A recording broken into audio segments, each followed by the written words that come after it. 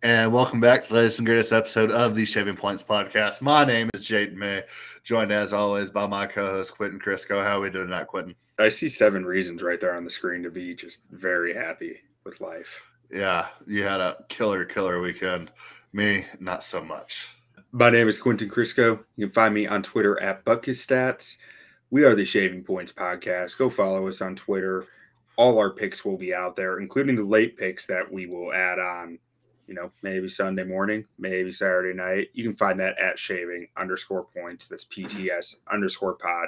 Make sure to go check out our website for all our content. That's shaving-points.com. Absolutely. So going through our slate real quick.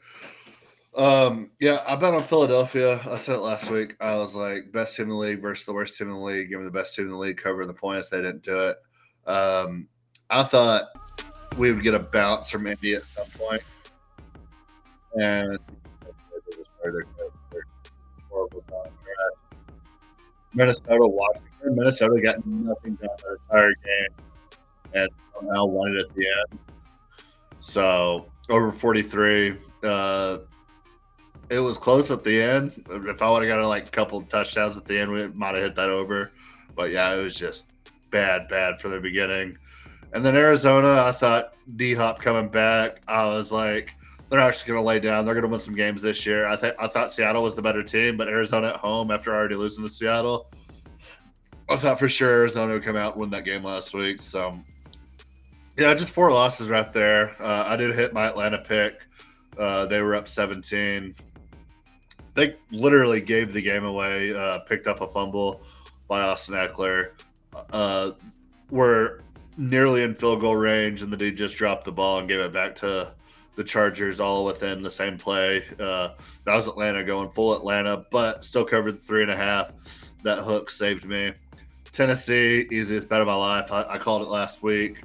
I was assuming Ryan Tannehill was going to play, so I actually didn't bet this one. But I should have just trusted my gut. Tennessee gets up for these games. They're just a hard-nosed football team. They're going to go out there. They're going to slug it to you. And Tennessee, who started out 0-2, are now, I think, number 2 in the AFC right now. So, yeah, I mean, this is what they do every year. They start slow, and then all of a sudden Tractor Cito season comes around, and then they get rolling. Then before you know it, they're 8-3, and you're like, how is this team 8-3? It happens every year. And then the easiest bet of the week. We went into very much detail. Easiest bet of the year. Miami versus Chicago, over 44. I actually think this one was like 47.5 whenever it closed. So, yeah. I mean, we were on it super early. Still way over. Yeah, and it still went way over. Justin Fields is that dude. I mean, and then you already know about the Miami squad. I mean, Tyreek Hill doing his thing, Jalen Waddle doing his thing, Jeff Wilson, who I said last week would be more impactful to that team than Bradley Chubb. Bradley Chubb looked good. Jeff Wilson goes out there, 12 carries, 57 yards, 3 catches for 37 yards and a touchdown. Absolutely game changer for that offense. A little change of pace with Raheem Mostert. He has that relationship with Mike McDaniel. Jeff Wilson's going to be an absolute game changer for that Miami offense, which is already one of the best offenses we've ever seen. Tyreek Hill over 1,000 yards for the season already. His pace right now is like, forget about breaking single season records. It's shattering and demolishing them. If we were still in a 16-game season, and then you include the fact that we're in a 17-game season, he's doing things that are unfathomable right now. So, yeah, that Miami offense is just stupid. The fact that game was and closed at like 47.5 is so stupid. But, yeah, easiest bet of the year. Absolutely. I mean, you've talked about it enough already, but just it was clear. I was a little bit nervous about the wind, actually, after seeing the Ohio State Northwestern game on Saturday. I was like, oh, no. Was that a rat line? But the wind calmed down, and they were able to play a good game. I had Seattle money line, easy win. A little bit of sweating in the first half, but it ended up being pretty easy in the end. That was one that I should have known. I knew Seattle was the better team. I just thought, and I mean, D-Hop looked good at the beginning, and then they just couldn't get anything going after that. But Yeah, Seattle's playing so well right now. Like that was just stupid by me. I mean, I'll hold on to that, my comment. Then I had Jets plus 14. This is one that I was a little more nervous about going up to Buffalo, but I thought that defense would be enough to hang in there, and Yeah. it was enough to win with it paired See, with the that Josh Allen injury. That was one. That was one where I should have trusted my gut because that was a bet that I loved, but I didn't take it because I was like, "It's Jets Bills." I was like, "It's Jets Bills." I love the Jets, and I'm gonna bet this game, and I'm gonna be the idiot that bet the Jets versus the Bills. I should have done it. I should have hopped on with you. I love the bet. I knew I loved the bet, and I didn't do it because it was Jets Bills. And sometimes you just have to get out of your own way, and just you can't win if you don't play. It's the number one rule of gambling. You can't win if you don't play, and that was one for me that I love that game. I love that line. I loved everything about it, and I didn't freaking do it because it was Jets Bills, and one of my biggest regrets of the weekend. And then next up here, I told y'all last week, I thoroughly believed it. Vikings are frauds. They looked awfully fraudulent going up to wherever that stadium is near Washington, D.C. Ralston, Maryland. There it is. Detroit plus 3.5 against Green Bay. I did not have the balls to hit the money line. I wanted to, but 3.5 is just a sweet number to get, and I said I'll take the money on that. It's another one. Chargers money line. Yeah. I mean, I didn't sleep on them, but I didn't buy them either. Kind of slept on them. Yeah, just took a little cat nap on them. And then Chargers money line. This was a late ad for me on Sunday morning. I got it at like, what was it, minus 125 or something. And I just figured they'd go into Atlanta and find a way to win. I didn't know if they could cover. The spread was like 2.5, I think. And I hate that number. 2. Yeah. I mean, or actually, no, on the favorite side, I like 2.5.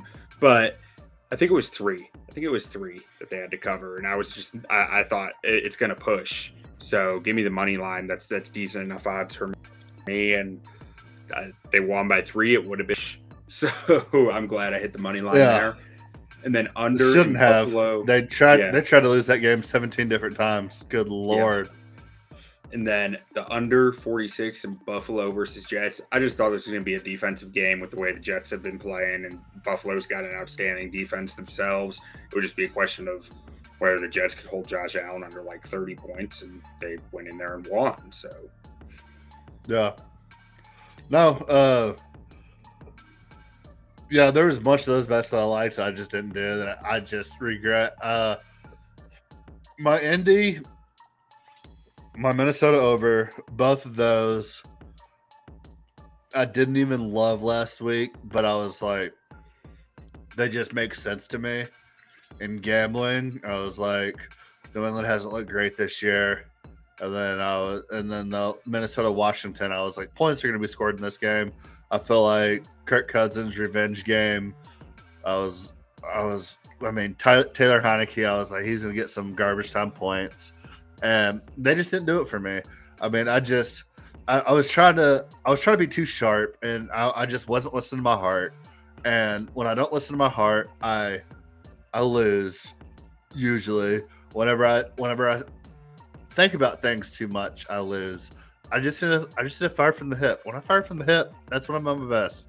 Because I would have loved Seattle. I would have loved New York. I would have loved Detroit. And that would have been 3 winners for me. And I wouldn't have bet Indy. And I wouldn't have bet the Minnesota game. And I wouldn't have bet the Arizona. I mean, it's just... I just need to get back to shoot from the hip. Number 1 rule of gambling, trust your gut. I've been saying it for years. It's always been the number 1 rule. I try to get too much into the analytics of things, and I just talk myself out of my own. You can psych yourself out with the numbers. Absolutely. Like I need to be careful not to do that when I start digging too deep in them. Like I have my set like model numbers, and that's all I really need to use. Because when I start digging into something more, I'm just finding stats that justify what I want to do. or like what my logic is already pointing towards, not stats that are independent of it. But 7-0 week by you, pretty fucking good. Got back to plus money good on the year, man. After 2 straight losing weeks, took me down. I'm fully back in my heart's desire this week. So I think this is the week that I have a big bounce back. Big bounce back. Well, where you want to start? What's your favorite one? Oh, we can start with some NFL news and then get into them. Oh, okay. Let's do that. We can do either one. But the number one thing I have on my NFL news for this week is that I was driving to work Monday morning thinking about Monday Night Football. We got the Baltimore Ravens versus the New Orleans Saints. And the only thing I could think to myself, I texted you, just wish Justin Fields was playing tonight. Justin Fields, the most electrifying player in the NFL right now. Justin Fields, who looked like a quarterback from 1937 earlier this season. Justin Fields, who led an electric offense at Ohio State, got drafted at number 11 overall, and got drafted by a franchise that has frankly done absolutely nothing to put him in a position to succeed in his short year and a half career up to this point. Justin Fields, who ownership, general management, coaches finally were just like, hey, let's just try to put together a game plan here that puts him in a position to succeed. We did draft him 11 overall. We did give up 2 first-round picks for him. Let's just see what happens. And then he goes out there and breaks the single-game rushing record for a quarterback, throws 3 touchdowns. He makes Cole Kmet, who Bears fans have buried, is going to be a guy that's off the team as soon as he can be. Darnell Mooney, who is probably at best B tier wide receiver 2 in the league, look good. The whole offense is looking good. He's been sacked 5 times, I believe, in the past 3 games after averaging 4 sacks a game going into the New England game. It might have been a little more. I think he was at 55 sacks through 7 games. Yeah. I mean, 50 sacks, maybe. It's crazy. We were kind of talking about it pre-show. There's no excuse not to put a young quarterback that you invested assets into the best opportunity to succeed. And the very first thing you brought up, which was not you believing what you were saying, but it was just what everybody says is, well, this coaching staff didn't draft him. Well, if that's the case, if you didn't draft a guy who was a top 15 pick in the NFL draft that the franchise you're coaching for gave up 2 first-round picks for, if he's not your guy, you want to do everything you can to showcase his talents to get the most out of a return that you can get for him. So there's no excuse not to play to a young quarterback's strengths. And it's 2022. If you don't know how to adjust your offense to play to a young QB's strength, you don't deserve to be an NFL coach, because there's plenty of other people that can do it. If you're still in the mindset that you draft a guy to play your system and your system alone because you think your system is the system that's going to win, you're an absolute buffoon. You don't deserve to be an NFL head coach. You don't even deserve to be an NFL coach. You deserve to be on the streets, because if you're not doing everything you can to squeeze every little bit of talent you can out of a guy that is just dripping with talent like Justin Fields, you're an idiot, you're a moron, you're a buffoon, and you don't deserve to even you don't deserve to have a job in the league. And the fact that it took this long to see what kind of production we can get out of a guy like Justin Fields, who I loved coming out of the draft, and he's doing basically what he did at Ohio State, and you're like, oh wow, this works. Of course it works. The dude's 6'3", 240 pounds, runs a 4.4, and has a rocket for an arm. And it's like, oh, we're gonna run this guy. Like, oh wow, I can't believe this is working. Of course it's fucking working. Look at him. He's a beast. Like, he's let a the kid unicorn. run.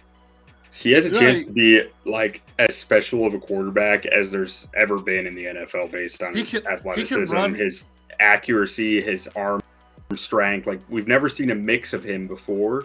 He And has like the arm strength of guys like Justin Herbert, but he can run like Michael Vick. yeah, and he He has can't run like accuracy, too. Lamar. He can't run like Lamar. Lamar's a unicorn when Right. it comes to running, but he can run like Mike Vick. He can run. He can run better than Josh Allen. He doesn't have the arm that Josh Allen has, but he doesn't make the mistakes and he doesn't take the hits that Josh Allen takes. Josh Allen will like run full speed into your middle linebacker just for the contact. Like Justin Fields knows how to slide. He'll avoid contact. He doesn't take the big hits that you see Josh Allen take, and they're the same size. Like that's what people don't like. He's the same size as Josh Allen. Yeah, I mean, I've really struggled with this for the last year and a half because like you want to tell yourself that you can use data to look at past quarterbacks to try to find trends and try to find stuff, but when you're talking about a guy whose traits are as special as his, you just end up walking in circles of data and saying he's one of one. Whatever happens, there's no one like him that's come around before. In my opinion, he was my number 2 behind Trevor Lawrence. I still think Trevor Lawrence has a higher ceiling than him. But, I mean, until we see it from Trevor Lawrence, like, Justin Fields is the best quarterback out of that draft class right now. And yeah, he has by far the least amount of weapons and the worst offensive line out of the group. Yeah. I mean, man, I regret it so much looking back. You put him...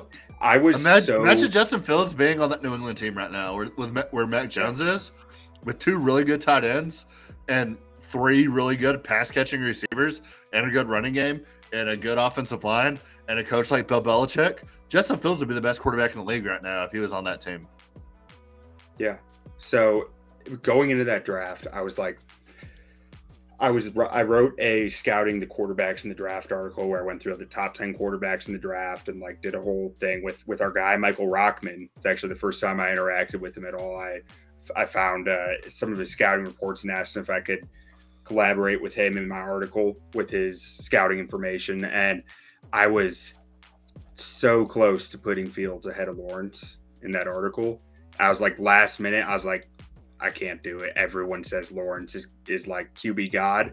I gotta put him up there at 1. I mean, still but like, right now, I would probably so damn close to putting Fields ahead of him. If I could choose either one of them right now, assuming all things are the same, I would probably still take Lawrence just because I think he has enough athletic ability and I think his arm talent is 1 in a million.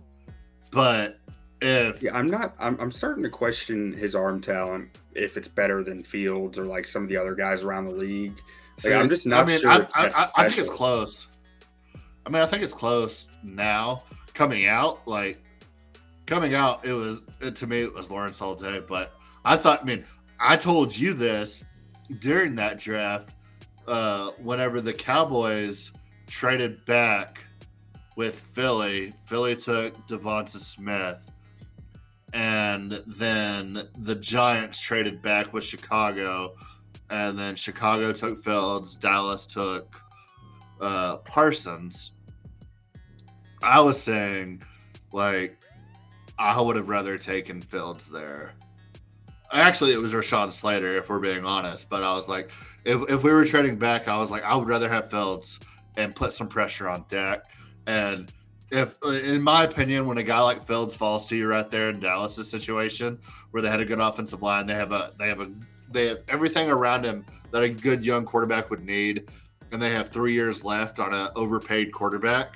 It was, in my mind, it was like, well, put some pressure on him. He's either going to perform and then you have an asset that you can get rid of in 2 years that still has 3 years left on a rookie deal if you pick up his 5th-year option, or you have a guy that can come in immediately to a Super Bowl contender and elevate your team to the next level. I loved Fields in that draft. I knew the Cowboys wouldn't do it, but in my mind, if I was a GM, that would have been the move to me. But, I mean, Parsons has also come to be a probably top 5 overall player in the league. It's like, there's not many Can't people complain about that. Like, if Micah Parsons wasn't Micah Parsons, I would have a real strong leg to stand on here. But Cowboys got Micah Parsons, so I can't really complain. But at the time, like, I'm willing to admit that I wanted Fields, even after the fact that we drafted Parsons. Yeah, I mean, honestly, some of it was probably very much that I just knew there was no chance of Trevor Lawrence falling, but so I dove all in on Fields, being like, he can fall, and convincing myself he could fall, even though he's the second best quarterback in that draft, if not the best. And like, it happened. We willed it into existence, Chicago. 4th quarterback. Trey Lance may never see the field. He may be really bad. Zach Wilson isn't good.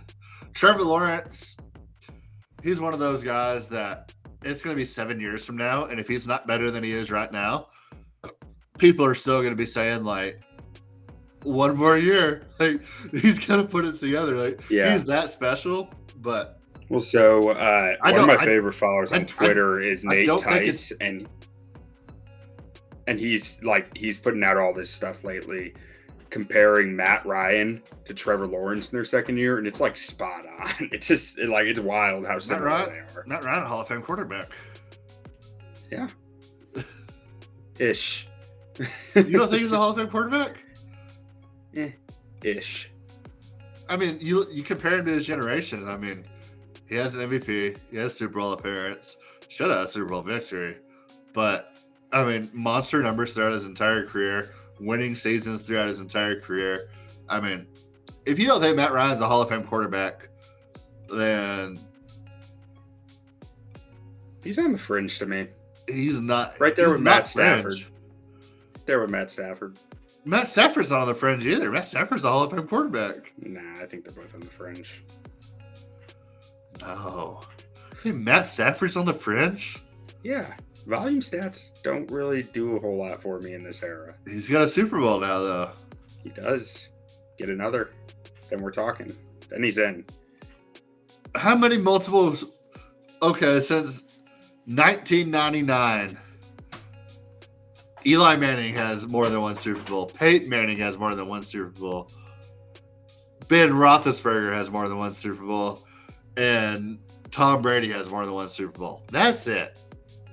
How many other 25 Hall years. of Fame quarterbacks are there in that span? Matt Ryan? See, they fall just below it to me. I think it's a lot harder to get in than Tony Romo? You're realizing. No. Joe Flacco? No. Phillip Rivers? No. Rivers is on the fringe with those two. He's a little lower on the fringe, but he's right there. We're only putting 4 quarterbacks in for the past 25 years. I mean, there's a lot more quarterbacks in the last 25 years. It's got to be some We're putting 4 in here. Jay Cutler. Yeah. Put him in. Drew Brees?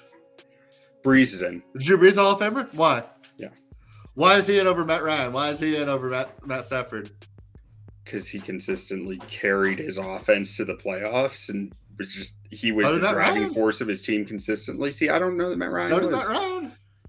It's a lot more in question for me with him than it is Drew Brees. Drew Brees had a lot better coach than Matt Ryan had. Arguably. Which coach we talking? We talking Kyle Shanahan? Kyle Shanahan? For 4 years?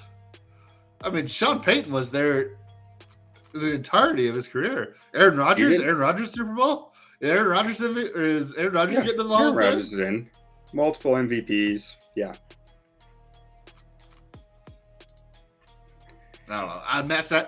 To me, Matt Stafford and Matt Ryan are both in. They're both shoe-ins. I think the conversation starts after those 2 guys. See, if they're in, then you got to let in the Chargers quarterback from way back when. Philip Rivers? The Dan Don Fouts? Coryell. Dan Fouts. You got to put Dan Fouts in. You got to put some other guys in who are, I think they're right in the same tier, all of them. No, the guys who are just outside the Hall of Fame.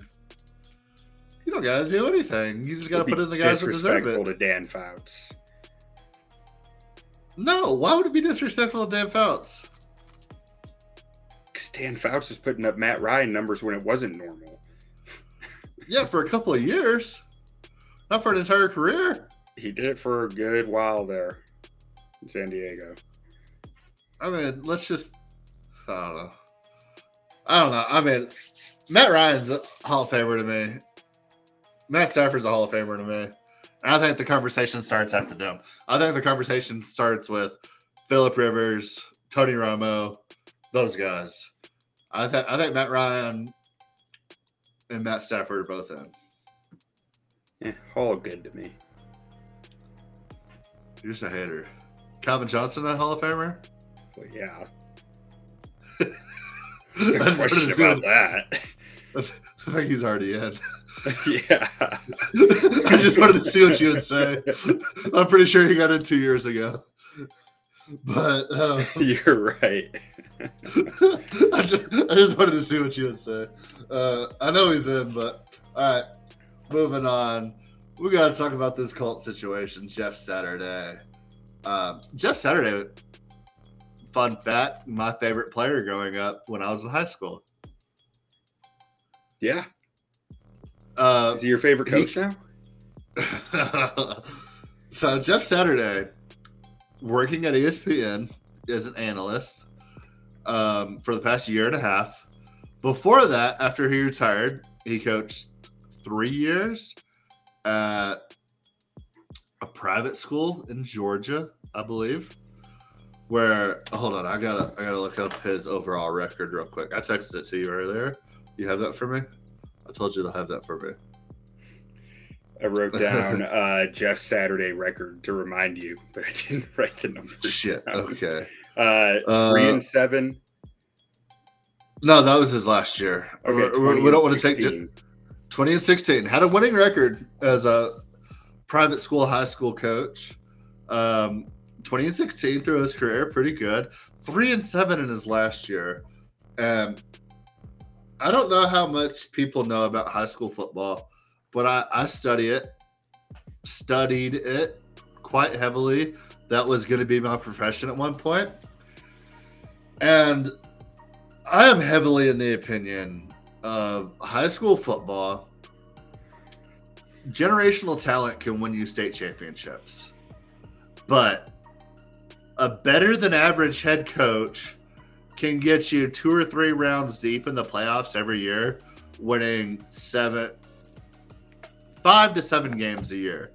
A good coach should never go worse than 500 in high school football, because coaching will beat talent in high school football more times than it won't. And the fact that you went 3-7 in your last year at high school football, haven't coached a year and a half since then, and land a head coaching job, I don't know what Jim Irsay is doing, except for the fact that Jeff Saturday is supposedly heavily linked to Peyton Manning. Supposedly the Colts have been doing everything they can to get Peyton Manning to take over the GM role from Ballard there. And the only thing that makes sense, which is the rumors going around, is that Peyton Manning wanted Jeff Saturday as the head coach, and he would be the GM from that point. So assuming Ballard gets fired this offseason and Peyton Manning comes in and takes over the GM role, that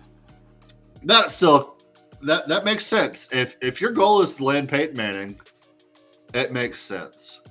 But is Peyton Manning the GM worth hiring a coach that barely went 500 in high school football and went 3-7 in his last year, has never coached at an NFL level nor college level, who hasn't been in the NFL game in 7 years now, who there's not a single person on the staff that has ever called plays offensively or defensively, that you're going to go hire a guy that's working currently for ESPN, halfway through the season who knows nothing about the culture of your program, do they realize that the head coach is responsible for like hotel bookings and booking flights and roster management every week and all the little things, the workout schedule, the practice schedule, like all the little day-to-day things that people don't think about? That's what your head coach does. And you're going to hire a guy who hasn't been with the team all year, who was working at ESPN, to come in out of the blue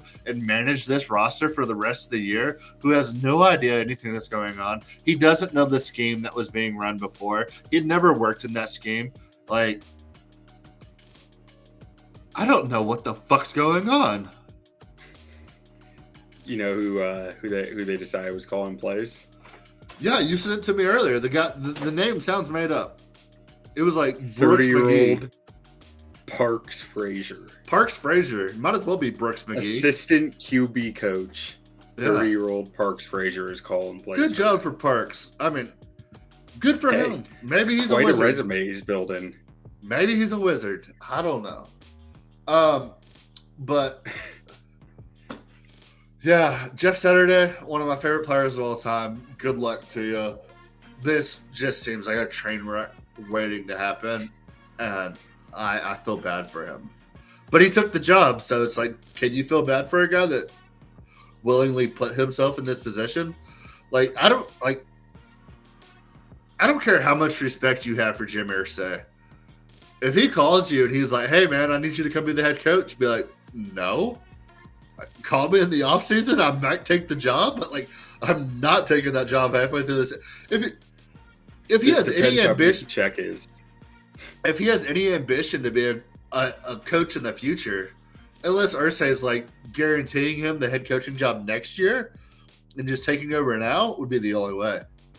Like, I need guarantees. Even then, yeah, there's going to be guys on this roster next year who are who are not happy with the way this all went down and are like, you got it. You're digging yourself out of a ditch right now as Jeff Saturday in that locker room. I feel. Yeah, I mean, there's no coming back from it. Especially hopefully they trade Jonathan Taylor though. Two seasoned head coaches on the staff in John Fox and the defensive coordinator. He was a Jags head coach. Yeah, back in the day.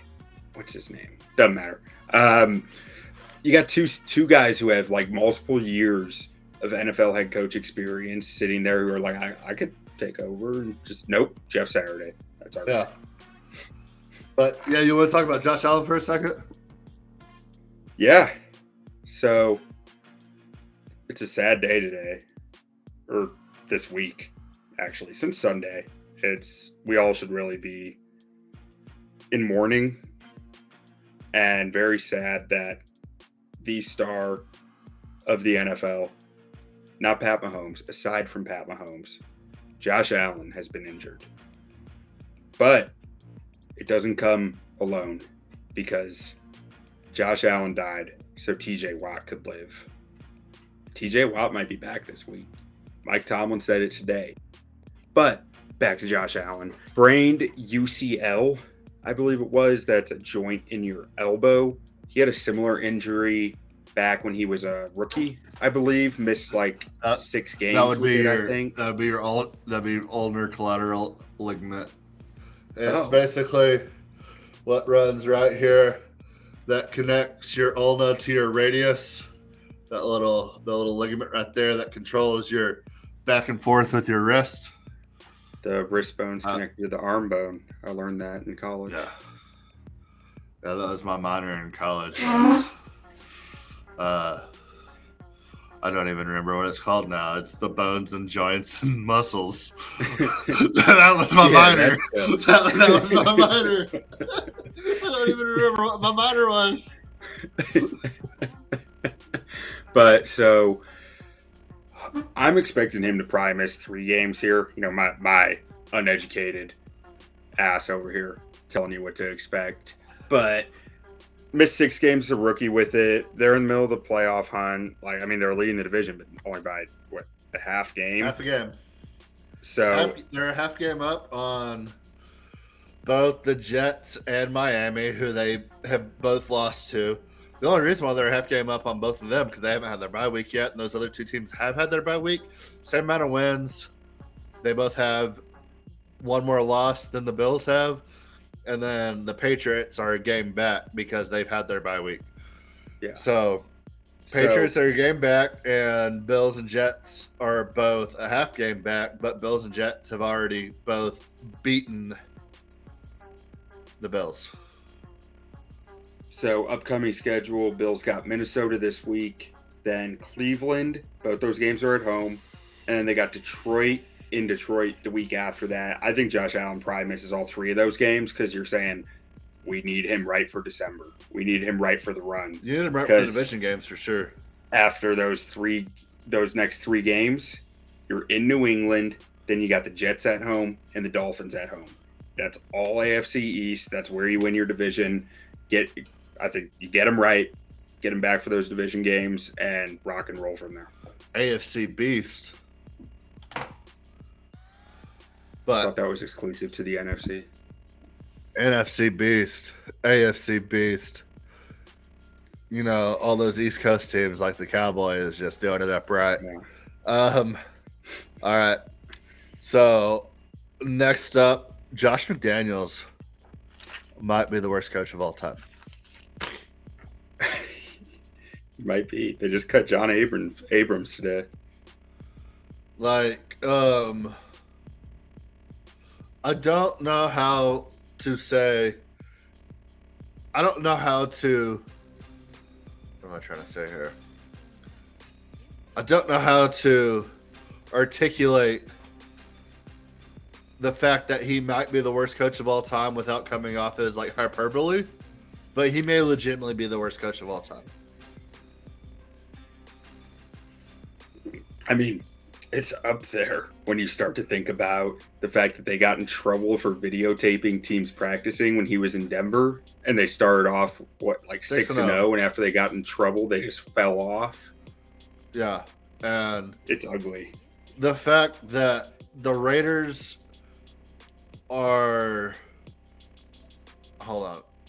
I don't remember the stat, but I'm gonna try to just give a rough example.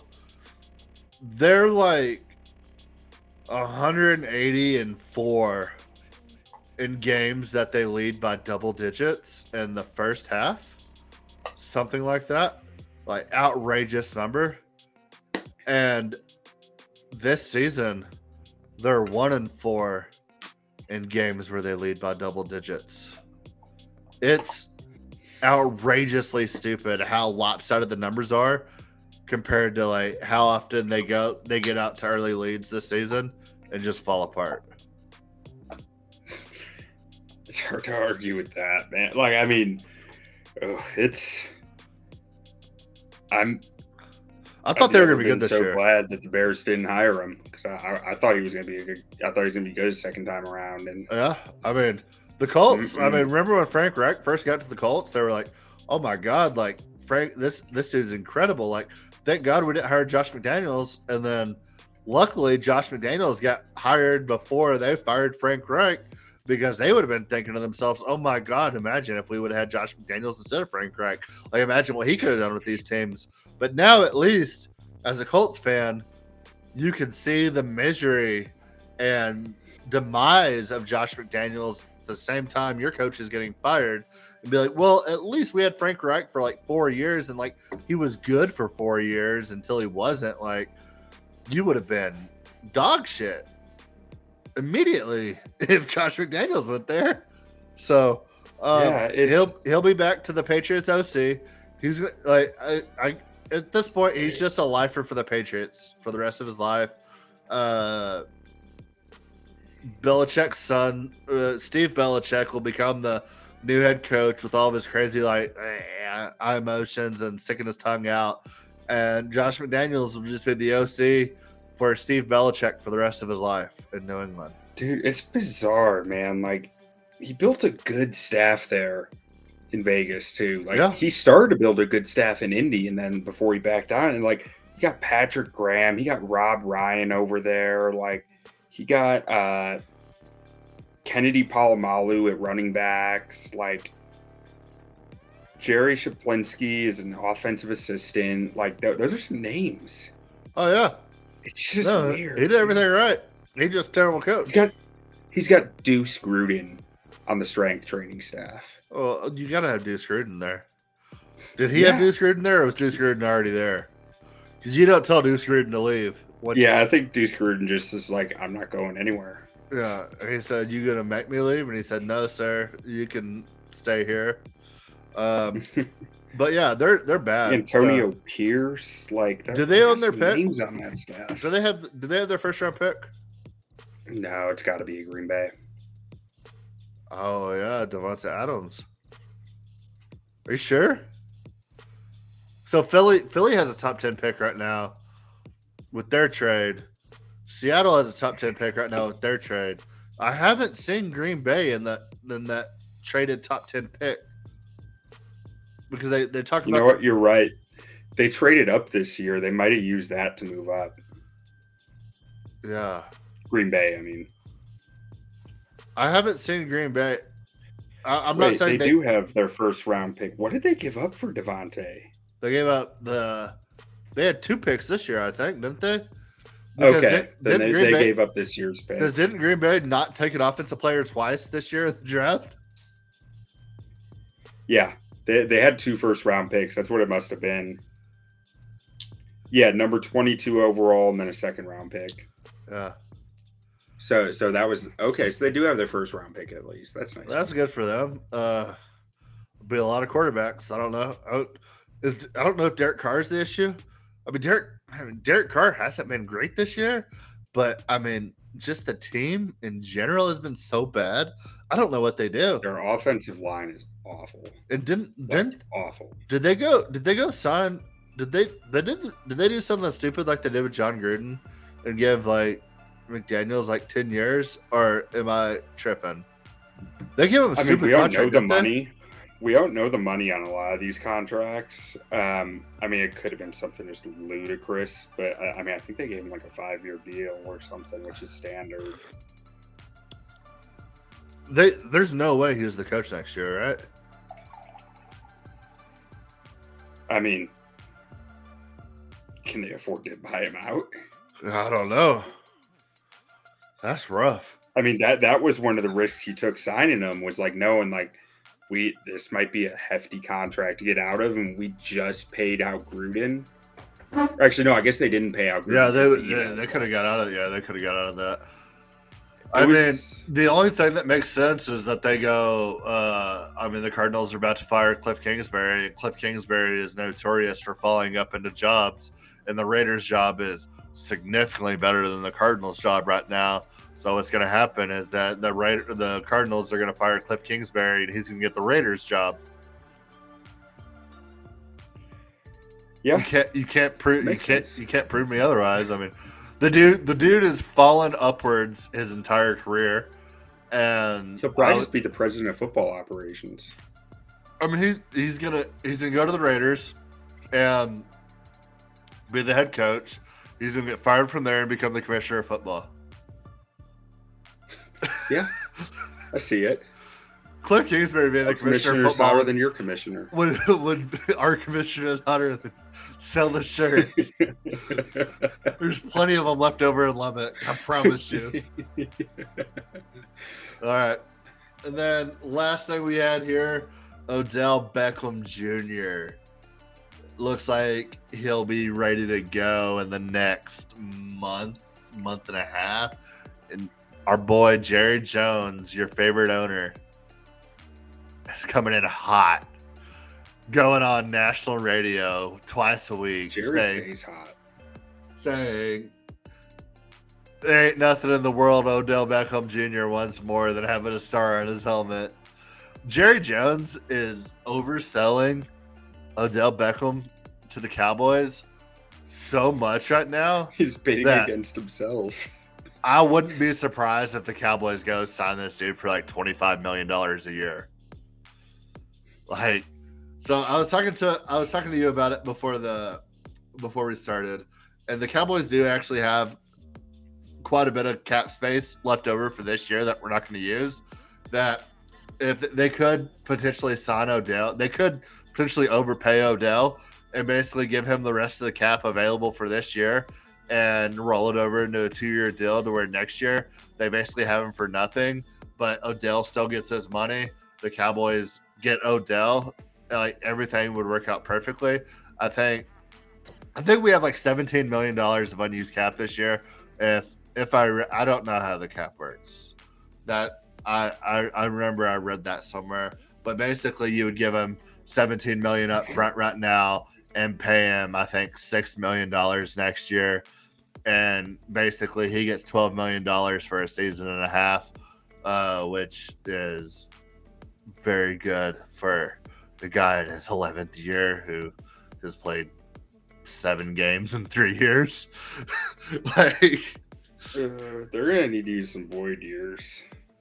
Is it? They got 7 million this year and 10 million next year. Now they can play with the 10 million next year with like it would basically be figure that out next off season.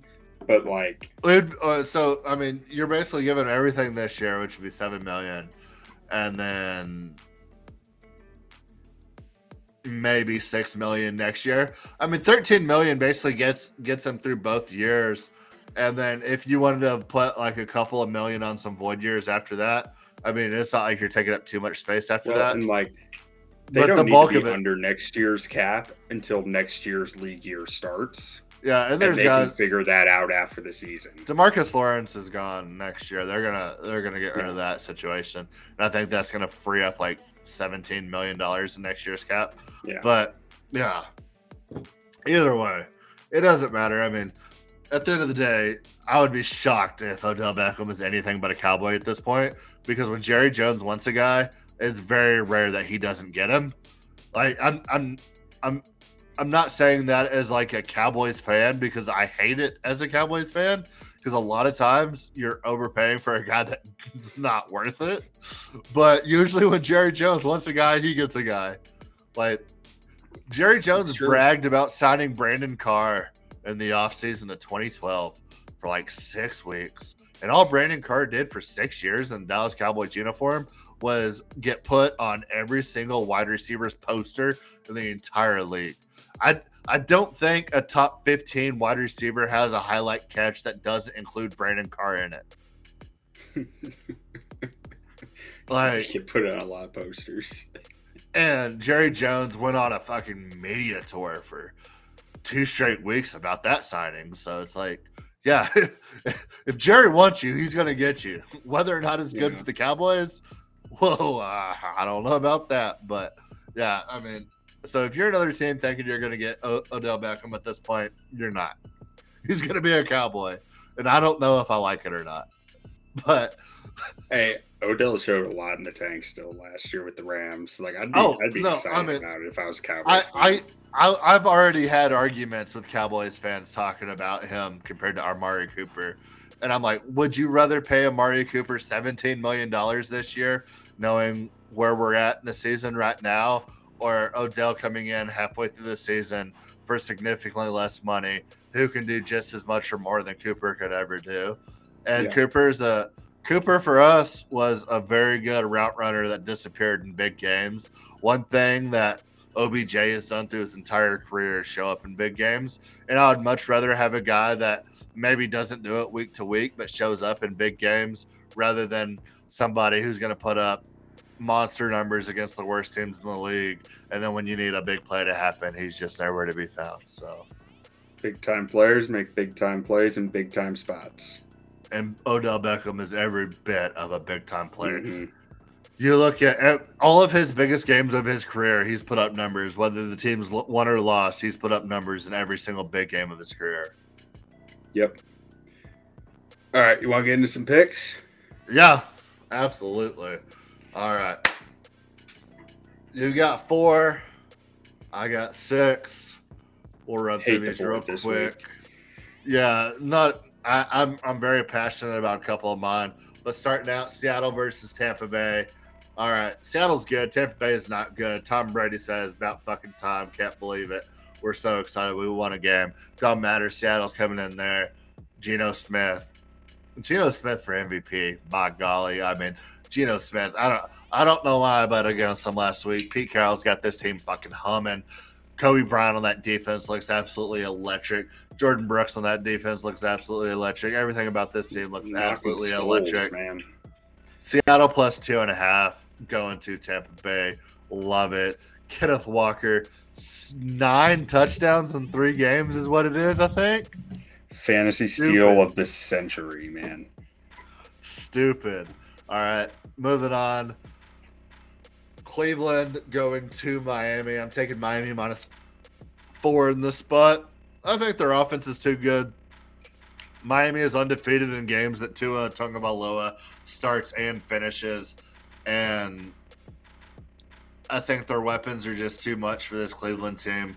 The strength of this Cleveland team is running the football. I don't know how much you can run the football against this Miami team whenever they have 5 guys that can score from anywhere in the field. On top of that, Jeff Wilson. They're a top 10 run Miami defense. minus 4. Top 10 run defense. Yeah. So, yeah, I love Miami minus 4 in the spot. Let's go over to your side. Los Angeles Chargers versus the San Francisco 49ers. I don't think the 49ers are that good. I mean, Chargers run defense is not good, and McCaffrey might get a lot of yards this game and some touchdowns. I'm banking on the fact that McCaffrey is about to get hurt. So it's Elijah Mitchell season right now, boys, in fantasy football. If you can go get Elijah Mitchell right now in fantasy football for next to nothing, go get it. He's coming off of IR. McCaffrey is notoriously not stayed healthy. His usage rate is about to go through the roof on this San Francisco 49ers offense. I'm not saying he gets hurt, but if you can get Elijah Mitchell for next to nothing right now in fantasy football, and Jeff Wilson's gone, their rookie, I think, is out for a significant amount of time. Tyrion Davis-Price. Yeah, Tyrion Davis-Price is still out. You might get Elijah Mitchell coming off of IR in a backfield where 3 weeks ago you didn't know if he was ever going to see the field again this season. You may own that backfield with him. So if you can get him for cheap, I picked him up in 2 leagues out of free agency very, very recently. So yeah, it might be Elijah Mitchell season. If not, worst case scenario, you have the second running back in a 49ers offense, which is still not a bad asset to have. But yeah, it's Elijah Mitchell season. Go pick him up. Sorry. Go ahead. Anyways, back to the Los Angeles Chargers. This is a team that plays up and down in their competition constantly. I think they can stay within 7 points of a score with any team, and I think they can lose by 3 points to literally any team. I don't see San Francisco shutting them down that badly that they're going to lose by over 7 points. No, I agree. I mean, it's a weird spread. That's why I avoided it. But yeah, just off basics, I do agree with you. I love the 7.5 number. One of my favorite numbers. Yeah, get the hook there. Let's go to your Indianapolis versus the Raiders, because I almost took Jeff Saturday here, because with the amount of what is it called? All things moving together. What is that called? They use it for like logistics. All the logistics you have to do as a head coach of getting everywhere where they need to be, getting everybody to hotels, getting everybody on planes. If Jeff Saturday has 11 starters on offense, defense, and special teams come Sunday, he's got it. They're covering this spread as long as they have a 53-man roster suited up, ready to go on the field come Sunday.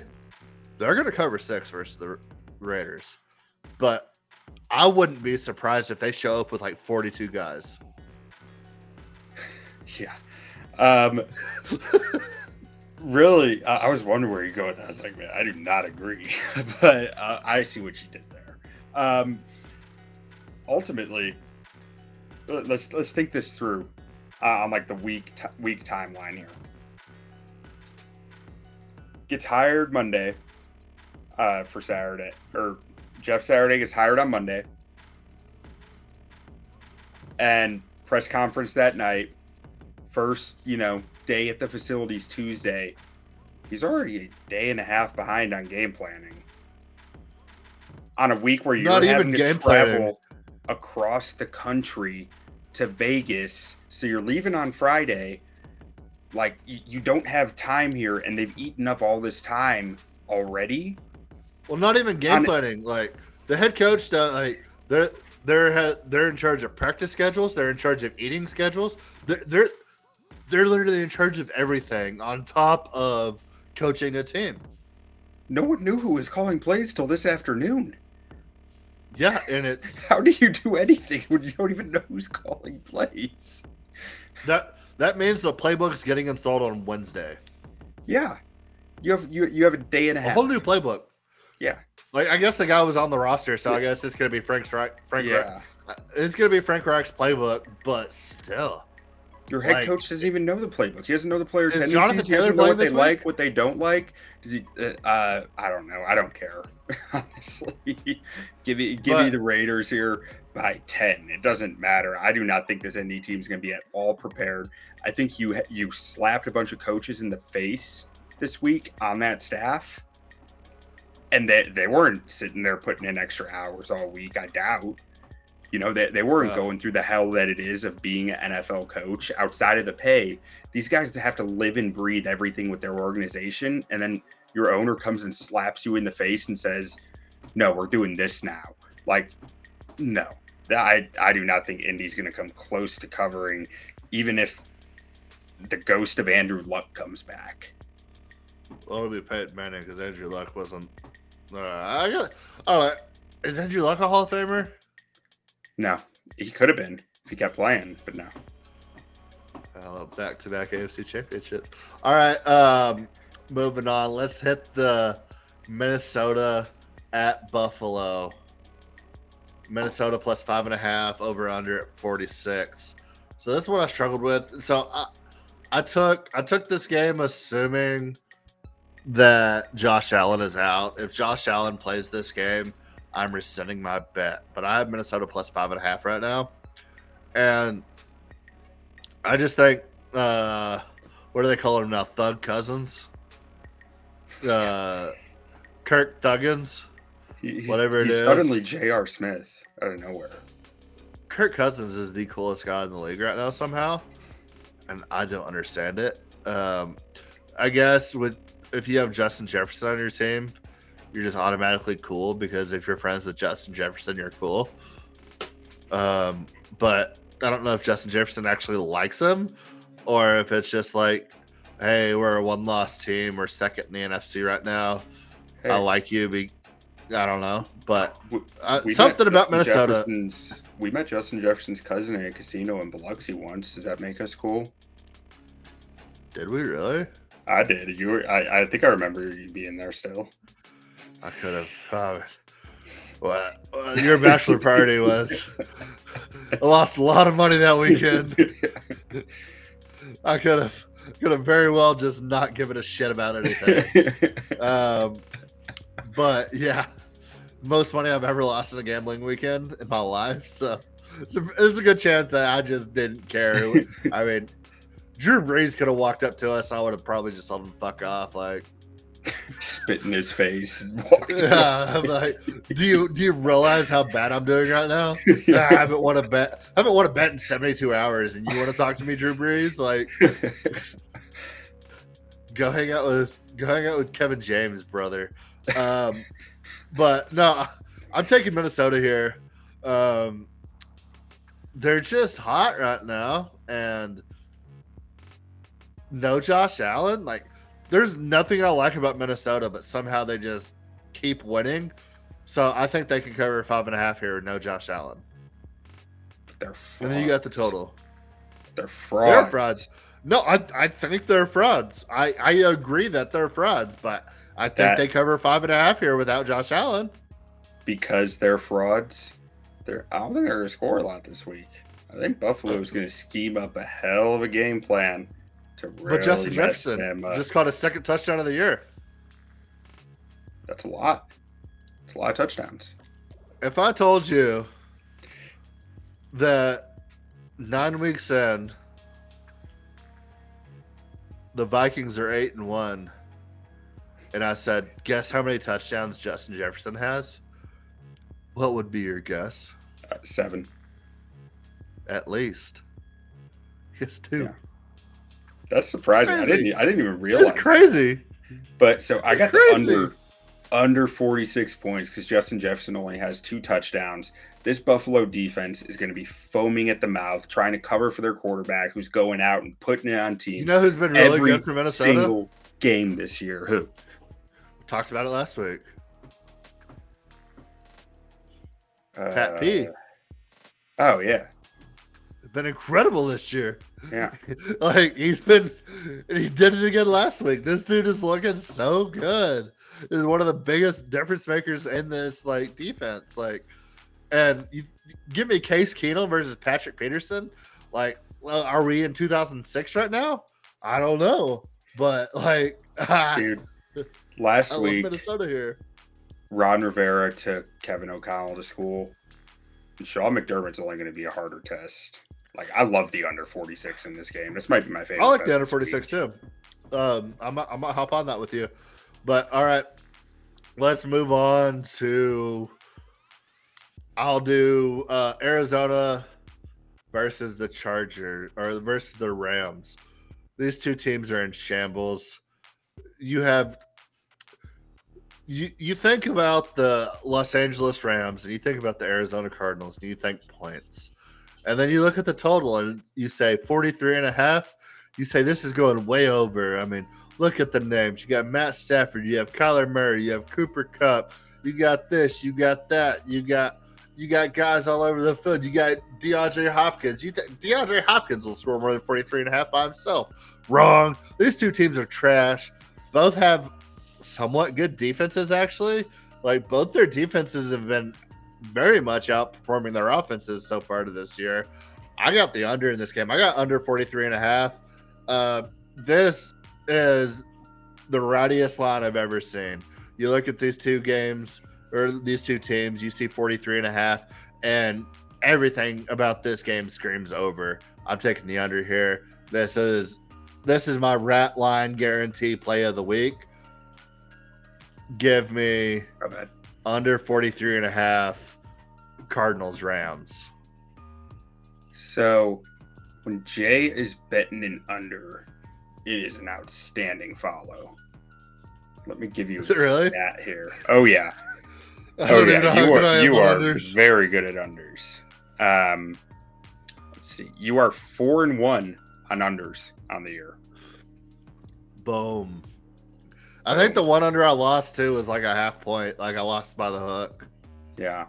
I mean, I think it's a good bet. The only thing that concerns me about it is Budda Baker is out for a few games. I believe it was a few games, and he plays a big role in that defense. But you think Cardinals Watt, Rams at 43.5? Like, just think about that number and think about why it can't go over, and that's why it's going under. I mean, JJ Watt might have like 5 sacks this game. Yeah. I mean, Cooper Kupp may have 4 touchdowns too. That's still the under in some scenarios. Still the under. There's a lot of scores that work with an under there still. Yeah, there is. All right. We'll move on to this. I'm saving one game for last here. So we're gonna put we're gonna put your team second to last here because okay. I got some things to say. But we got Detroit going to the Chicago Bears. Over the total is at 48.5. And you have the Bears laying 2.5 points at home. I'll let you get this one started. Justin Fields has looked great. Lions find ways to lose games. I mean, yeah, 3 points. 2.5's great. Bears win by 3. 2.5 was a great number. I think it's already moved up to 3. I got that yesterday, and it's I mean, this is one of the worst. Detroit is one of the worst defenses in the NFL. Bears have one of the worst defenses in the Except NFL. when they play the Cowboys. But give me the team with the better quarterback, the quarterback who has just been making plays on Jared plays Goff. on plays for 3 straight weeks. So you're taking the Lions with Jared Goff. No, not quite. I don't think so. I want Jared Goff Hall of the Famer over on this because I want because I want to bet like every Bears over because it's like I just think they're going to give this up a lot game's going of points. over. There are a lot of points. Okay, I'm taking It over probably 48 and a half. This but game's just going like- over. The Lions offense has been so anemic the last few weeks, it feels like outside 2 of the last 3 weeks. They're due. I mean, DeAndre Swift is coming back healthy. I mean, they're getting back in their flow of things. They're making things work without TJ Hawkinson. Like this game is gonna be 35-42. Yeah. I mean, you're probably right. I just like I said, I want to bet the over, but I like the spread better. This is going over in the first half. Maybe. Hey, so I got a question for you. What would you say the strongest unit on the Lions offense is? Unit, like position group, Yeah. either offensive line or running back. So, riddle me this. Why am I watching all 22 films of the Lions, and every single time they're taking a shot play, they're keeping 6 to 7 guys in the pass block. And they consistently are bringing in a 6th offensive lineman as a tight end to help on running downs. And it just makes no sense to me.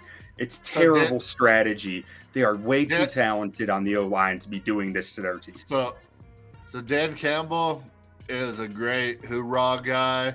He's a great cry in your face, love your brother type guy. He's a great get you out of a losing mindset guy. I don't know if he's a great head coach. No, I mean that's all I could think watching it. Like it was And just I like, love why are they doing stuff this way? I love him. I love Dan Campbell as a person. I just want to give him a big hug. And I just want to see him win. Like I want the most for Dan Campbell, but I don't think he's a good coach. No, I'm starting to really question it. And if you're watching this, Dan Campbell, for the first time, I will give you a big old hug, Dan Campbell. I will cry with you. We can go talk about the team.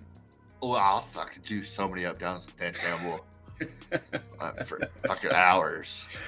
We'll put in a big old chaw. We can both just be spitting at each other when we're talking.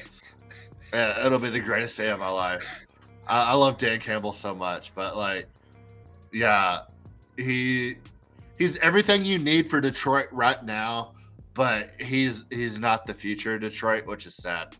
But he's gonna get Detroit. I think Detroit is almost out of their loser mentality. Like I think they can win now. Now they just need somebody who knows how to win, and I don't think Dan Campbell knows how to win. They need to win a few before they can get out of it. I think Dan Campbell has convinced his team that they're not losers anymore. Like I think they're losers this season, and I don't think this team views themselves as losers, even though they're like one of the worst teams in the league statistically. I think if you ask them, I think they think they're much better than they are. You know what I think? Huh? I think this guy behind me might set them back a little bit in their confidence and how good they are. This guy right here. I mean, yeah, Justin Fields is, QB1. He might win Rookie of the Year. Better. But, all right. Moving on to our last game of the week. And this is tough for me because this is the first time in my life, my cognitive life, that I can ever remember being excited to play a Packers team led by Aaron Rodgers. I don't know if I should be terrified or excited that I'm excited to play a Packers team. Like, the Cowboys should go into Lambeau this weekend. Terrified. You think we should be terrified? Terrified. See, I don't know. See, that's where you're fucking me up, because I should be terrified, but I'm excited. I'm excited to go into Aaron Rodgers. Like, I know as a Bears fan, he beat you in the NFC Championship, but for the most part, he just beats you year in, year out. So the reason I say that is there are about 3 times in my life where I can remember the Packers were toast. They were done. The Bears were actually like either very narrow dogs or even favorites. And it was like all of a sudden the Packers were good again. So I'm scarred by that. That's why I'm saying terrified. I am extremely scarred from those moments. So I'm not taking those moments into account. But I do remember multiple times where it's like, oh, the Packers are done for the season, and then they somehow win. Most recently, it was Dak's rookie season where Aaron Rodgers did the RELAX, relax. They make the fucking stupid ass fucking playoffs, and they come to Dallas and they fucking go in and beat Dak's stupid ass, and I just cry. It's just always. They just always beat us in the playoffs with our best teams. All the best teams Dallas has ever had in my entire lifetime has been lost by the Green Bay Packers in the playoffs. And I don't know what's worse, being a Bears fan and just getting your dicks beaten in every single year by the Packers twice a year in your division, or every time you're really, really good and you have a chance at winning a Super Bowl, it's the Packers that take it away from you. Hey, we'll always have Thanksgiving 2015 and almost 2 games in 2018. I will never forget that. Well, we have the Des catch that still to this day, there's not a single replay that shows that ball hitting the ground. And the fact that that call got overturned is one of the worst calls in the history of football. Like, if there was a clear angle of that ball hitting the ground, whenever the catch happened, I said it wasn't a catch. And then they showed 17 different angles, and the ball never touches the ground. And they're like, well, he didn't control possession of it. It's not a catch. That would be the equivalent of somebody bobbling a ball standing straight up in the end zone for 35 minutes before securing it.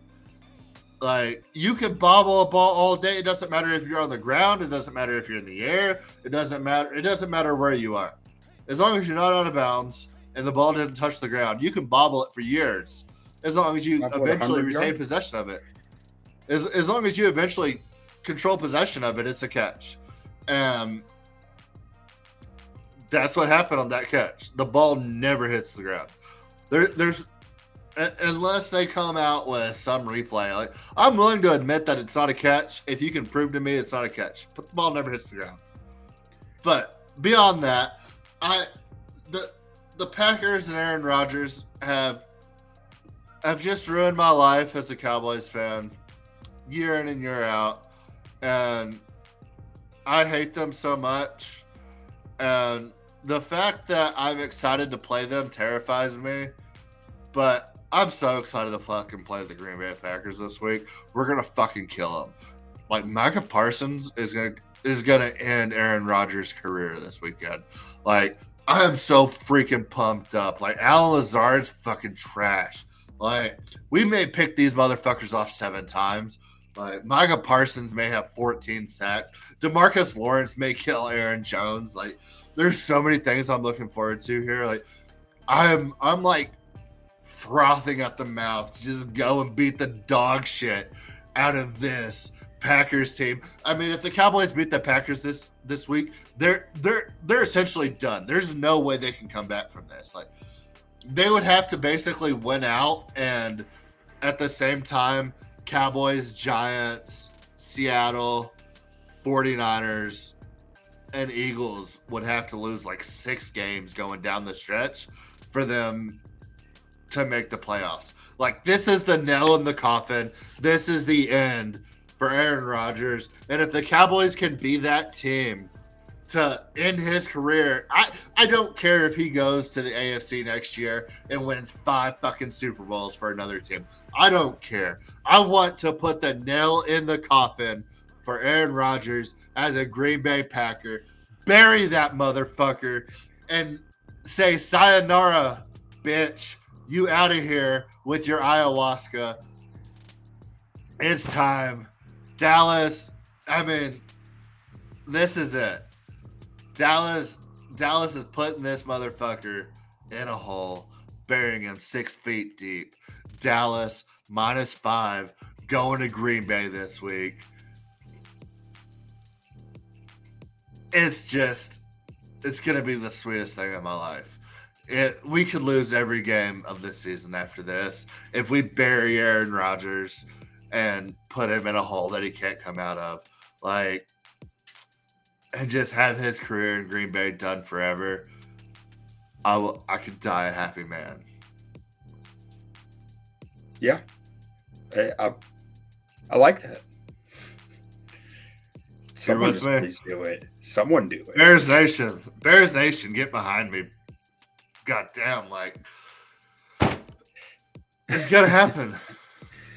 I hope so, man. I turned my camera off by accident, but it's gonna happen. My main hope with them this year is that they still find a way to win enough games to not have too good of a draft pick.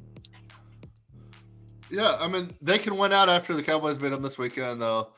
What would they go, like 9-7? 9-8? Yeah, something like that. 9-7, something like that. But either way, it doesn't matter if they have a good draft pick. All the quarterbacks are going to be gone. You don't have to worry. Like, the Packers are the luckiest franchise in NFL history with quarterback luck.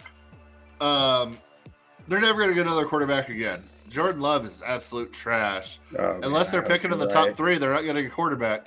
So the best case scenario for the Packers is that they're constantly picking 6 to 9 because they're always going to get somebody who's good, but they're never going to get a quarterback. But they're always going to think that, like, oh, this defensive back or this offensive lineman or this or that's going to change the franchise, and then they'll just be stuck in purgatory forever. That's the perfect place to be for the piece of shit Packers.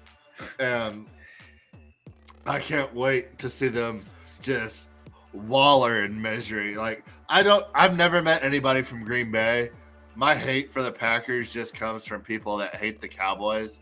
They're not even Packers fans. They're just Cowboys haters that, like, dick ride the Packers because the Packers always beat the Cowboys.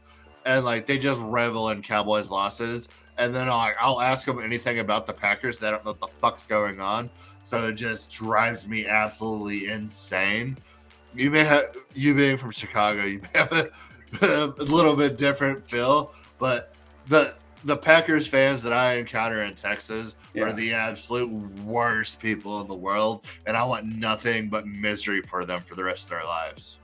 See, actually, from being up there, I've just probably met so many more Packers fans than you. Cause, like, I've met some really, really football intelligent Packers fans who are fine to talk to and, like, you know, respect the game and they're not jerks. I met some who are just absolute assholes. So, like, I mean, most of the people most of the people that I know that are Packers fans, they don't know anything about the Green Bay Packers.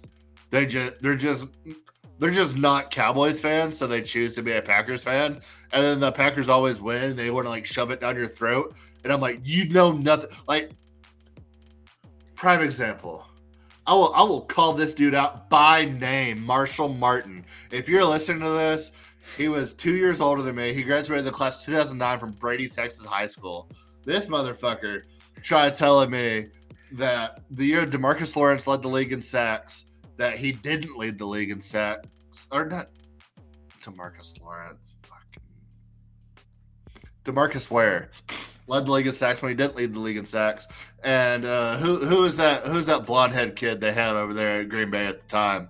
Matthews. Yeah, Clay Matthews. He tried to tell me Clay Matthews led the league in sacks. So I was like, no, he didn't. So I was like, and he said, yes, he did. And then he bet me $1,000 on it. And this was before Google was, like, readily available on smartphones. So, like, I went home and got on my fucking laptop, sent him the fucking screenshot, and then he just ignored me forever and didn't know what the fuck he was talking about. Dropped Just out of hated the school, never Cowboys. came back. Yeah, and like I called him out on it multiple times, tried to fight him. He wouldn't fight me. Dude's a piece of shit. Anyway, yeah, I mean, prime example. And all he did was like he knew nothing about the Packers and just would every single week talk shit to me about the Cowboys. And he was like half my size. I would have killed him. He was like two years older than me. I would have fucking dog walked him. It doesn't matter. I mean, it fires me up talking about the Packers. I hate them so much, mainly because of him. So it's nice to see the fire. They've mostly beat me into submission by now. So yeah, I mean, if there was an intelligent Packers fan that was like, oh yeah, I'm really proud of what we do. Like when we play the Cowboys, I'm pretty confident and like. He could just be like a level-headed guy, but like no, all the Packers fans I know are just like the most obnoxious, outrageous, like people that know nothing about football. That just like, oh, Aaron Rodgers, like blowing loads everywhere, like the worst people I've ever encountered in my life. I hope they get buried this weekend. Hope they get buried this weekend. All right, but, do I get some college in? Yeah, let's get some college football. Going to last week, Georgia let me down. Or no, Georgia didn't let me down. Tennessee let me down. Georgia, I said at the beginning of the year, Georgia might be the best team this time. I still have Ohio State win the national championship. I still think they're that good. But think about Tennessee. If I could have told you at the beginning of last week that the best thing that could happen for Tennessee, including beating Georgia, happened. And that was losing the absolute best case scenario for Tennessee last week. Before the game was losing to Georgia and Alabama losing to LSU. Because that basically guarantees you a spot in the playoffs. Because if you lose or if you beat Georgia and then you lose to LSU or Ole Miss in the SEC championship, you're out. You're not getting in. But now you're in and Georgia's basically in. So Alabama losing is the best thing that ever happened to you because you play one less game and you're in the college football playoff. So the absolute best thing that could happen for Tennessee going into last week was losing to Georgia and Alabama losing. And that's exactly what happened. So if you're a Tennessee fan, it sucks losing the way you did. You get fucking dog walked. You didn't look good. You got dominated from start to finish. But you're basically a shoo-in for the college football playoff right now. So good on you, Tennessee. Welcome to the college football playoff. Everybody gets their first one, so I'm excited to see them there. And looking at the top 25 for the college football playoff, it's Georgia, Ohio State, Michigan, TCU, Tennessee, Oregon. So Georgia's one. They're going to stay one. Ohio State, Michigan are going to play. The other one's going to drop out. TCU's going to lose. And then, so there's two teams ahead of you that are basically guaranteed to lose. So you might be two. But you might not even have to play Georgia in the first round of the playoffs. That's how lucky you are. So the absolute best case scenario for Tennessee happened this weekend, and I'm excited for that. And I'm hoping we have a Georgia Pac-12, like Georgia. I guess we already saw Georgia, Oregon. I don't know. I think Georgia's going to beat everybody at this point, but I don't know. I just want to see Ohio State, Tennessee more than anything. I don't care if it's in the semifinals. I don't care if it's in the national championship. But I want to see Ohio State, Tennessee. I just want to see that so badly. I want to see that so badly. Game. So I'm hoping somehow Ohio State ends at 2, Tennessee ends at 3, and it's probably going to be Georgia, Oregon again. But if it's not Georgia, Oregon, it's going to be Georgia, Tennessee. So it's probably going to be a rematch for Georgia either way. So just make it Oregon. And let Tennessee play Ohio State and give the people what they want. Like, do it for the people. Do it for the people. But let's move on to this week's picks. I'll let you go through yours real quick, then I'll go through my one singular pick. Notre Dame versus Navy, over 41.5. Notre Dame has gone over only 44% of the time this year, but this is a low number this week at 41.5. Meanwhile, Navy's gone over 63% of the time this year. So between that and the math check on my numbers, on PFF's numbers, I like this bet. So I'm taking over 41.5 in Notre Dame versus Navy. Moving on, LSU versus Arkansas. Give me the under 64. LSU's gone under 63% of their games this year. Arkansas has gone under 75% of their games this year. 64 is a big number.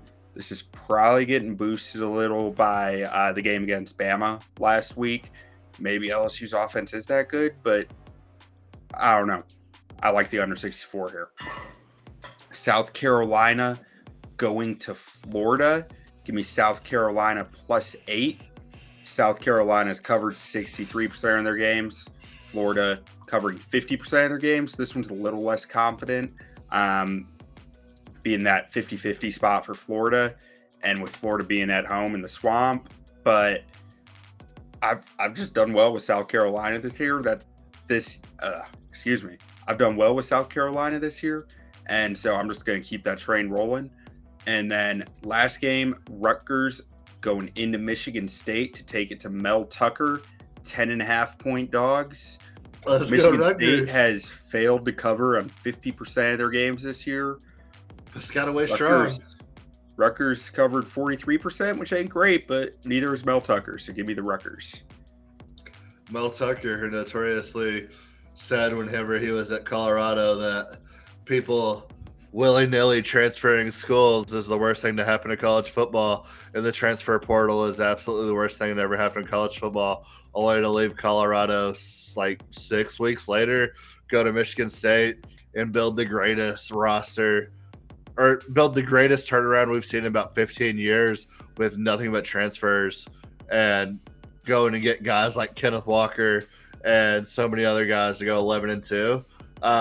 It's just hysterically one of the greatest things, like to just go out there and outwardly say what's ruining college football, only to turn around and be the number one benefactor for it not even 6 months later. Was hysterical. But yeah, I love Rutgers, Piscataway, New Jersey, stand up, boys. All right, here we are again. We've been here time and time again, TCU. You're not good. I think you're good, but you're not good. Once again, you win a game where you hurt the starting quarterback. 7 games now in a row where the starting quarterback goes out. You beat a Texas Tech team who's not good. Texas Tech's not a good team, and it took everything you had to beat them. Beat them by 10 points.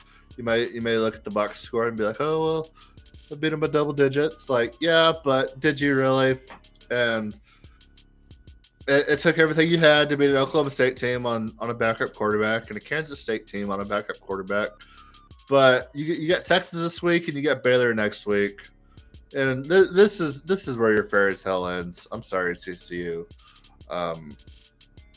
Because if you go out there and you hurt Quinn Ewers, Hudson Card is absolutely going to light you up.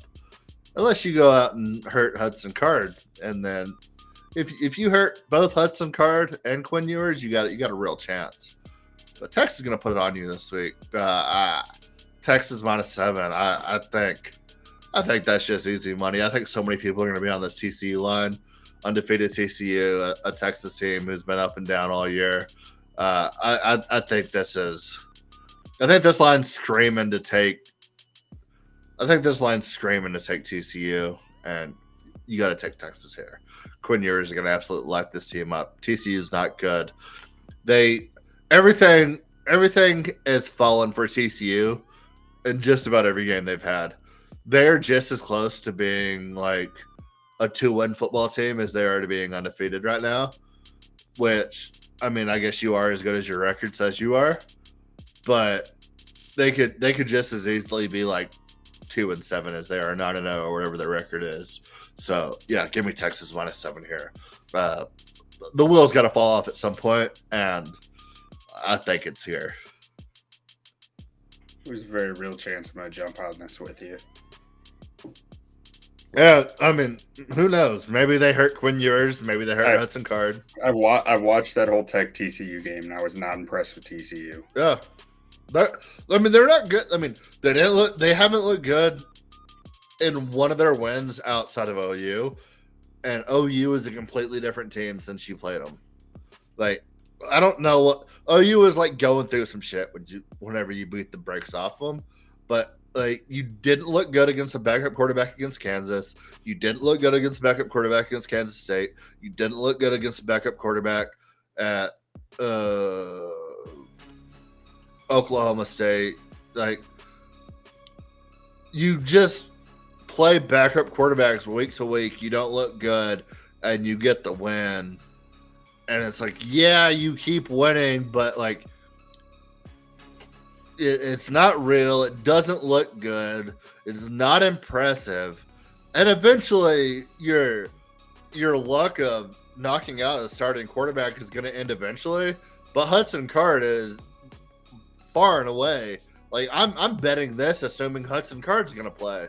And I think Hudson Card can beat you by 14 points. Like, yeah. I mean, I think I'm jumping on this with you. I'll put it out on the Twitter, but most likely jumping on it. So, yeah, Texas -7. Hook them, bitches. Oof. I don't know if I'll go that far. It's not basketball season yet. That's right. All right. That's the one we wanted. Horns down. Saw them off, baby. Horns down. All right. Well, I think that's going to be about it, unless you got anything else you want to throw in. Justin Fields, greatest quarterback in the history of football. Yeah, I mean, he's a Hall of Famer already. Hall of Famer. We had a lot of Hall of Fame speeches today. We're going to put Justin Fields in the Hall of Fame? Yep, already. Put him in. Put him in. Lock Justin Fields, Matt Stafford, Matt Ryan, Hall of Fame. Lock it up. Don't sleep on the lines, boys. I do not endorse that statement. Adios.